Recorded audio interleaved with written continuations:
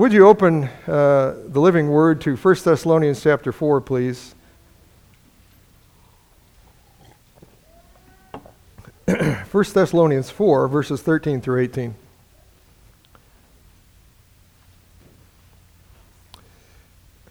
This is the inerrant Word of God. Verse 13. But I do not want you to be ignorant, brethren, concerning those who have fallen asleep, lest you sorrow as others who have no hope. For if we believe that Jesus died and rose again, even so God will bring with him those who sleep in Jesus. For this we say to you by the word of the Lord, that we who are alive and remain until the coming of the Lord will by no means precede those who are asleep. For the Lord himself will descend from heaven with a shout, with the voice of an archangel, and with the trumpet of God, and the dead in Christ will rise first. Then we who are alive and remain shall be caught up together with them in the clouds to meet the Lord in the air, and thus we shall always be with the Lord. Therefore, comfort one another with these words. Well, my thoughts this morning are on comfort. You all know, I think, that my mom died on Sunday, May 26, 2 weeks ago today, at our home. And many of you offered words of comfort. You are a blessed family.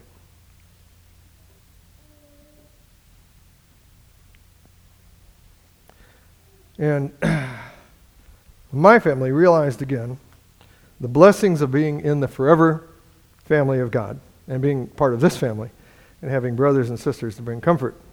Many of you sent cards, and we're very grateful. And it is a blessing to have people who care about you, a lot of them around you, and to ask how you are doing and to listen to you and to share words of compassion and words from the living Word of God, of course, the all-sufficient and inerrant and powerful Word of God, which are the ultimate words of comfort to any of us through the gospel in Jesus Christ. In 2 Corinthians 1, it says, Blessed be the God and Father of our Lord and Savior Jesus Christ, the Father of mercies and the God of all comfort. He is the God of all comfort. His word is our comfort. Paul said in 1 Thessalonians, Lest you sorrow as others who have no hope. Now, we and my family are not in that state, praise the Lord, that my mother knew the Lord, and we do not sorrow as those who have no hope.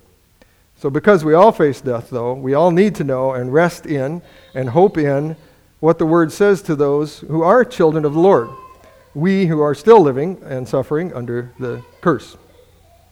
In 2 Corinthians chapter 7 says, For godly sorrow produces repentance leading to salvation, not to be regretted, but the sorrow of the world produces death.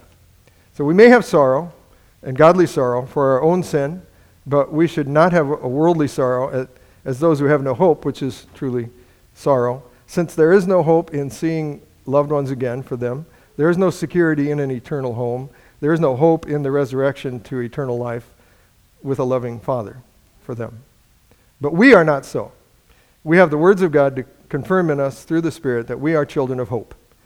And may the God of hope fill us with all joy and peace in believing that by the power of the Holy Spirit we would abound in hope. And we should abound in hope. And as I shared the last time we recited this creed, that was 3 months ago, the last part of the last sentence says, And I look for the resurrection of the dead and the life of the world to come. I look for it. So praise God for the life to come. We have a great hope because of the sacrifice of Jesus Christ our Lord. And in Him and with Him, we have the comfort now of knowing Him and the comfort of knowing we have an eternal home. And the last part of 1 Thessalonians 4 says, And so we will be with the Lord forever. Therefore, encourage one another with these words. And this morning we are testifying, as we recite the Nicene Creed together, that we believe in the life of the world to come. That we are looking for it, and that rather than a worldly sorrow leading to death, we have a godly sorrow because we are sinners saved by grace. And it's comforting to remind ourselves of this, which our creeds all do. Surely He has borne our griefs and carried our sorrows. The Lord has carried our sorrows. So we participate in the table of the Lord this morning to remind us of our eternal hope and of the grace of God lavished on us in Christ, who carried our sorrows and is Himself. He is Himself our comfort. So brothers and sisters in Christ, let's declare what we believe in the triune God, that we believe in the triune God, and of the work of the Lord Jesus to free us from the sting of death and to give us hope as we look to the resurrection and the life of the world to come. I believe in one God, the Father Almighty, maker of heaven and earth, and of all things visible and invisible, and in one Lord Jesus Christ, the only begotten Son of God, begotten of the Father before all worlds, God of God, light of light, very God of very God, begotten, not made, being of one substance with the Father, by whom all things were made, who for us and for our salvation came down from heaven and was incarnate by the Holy Spirit of the Virgin Mary and was made man, and was crucified also for us under Pontius Pilate. He suffered and was buried, and the third day he rose again according to the Scriptures, and ascended into heaven, and sits on the right hand of the Father, and he shall come again with glory to judge the living and the dead, whose kingdom shall have no end. And I believe in the Holy Spirit, the Lord and giver of life, who proceeds from the Father and the Son, who with the Father and the Son together is worshipped and glorified, who spoke by the prophets. And I believe in one holy, Catholic, and apostolic church. I acknowledge one baptism for the remission of sins, and I look for the resurrection of the dead and the life of the world to come. Amen. Father, Son, and Holy Spirit, we exalt you as the true and the living God, and we do rejoice in our eternal home. O Lord, give us grace to live knowing our life to come is with you and with all the saints, and help us to encourage each other in this hope, to comfort one another with the words of hope.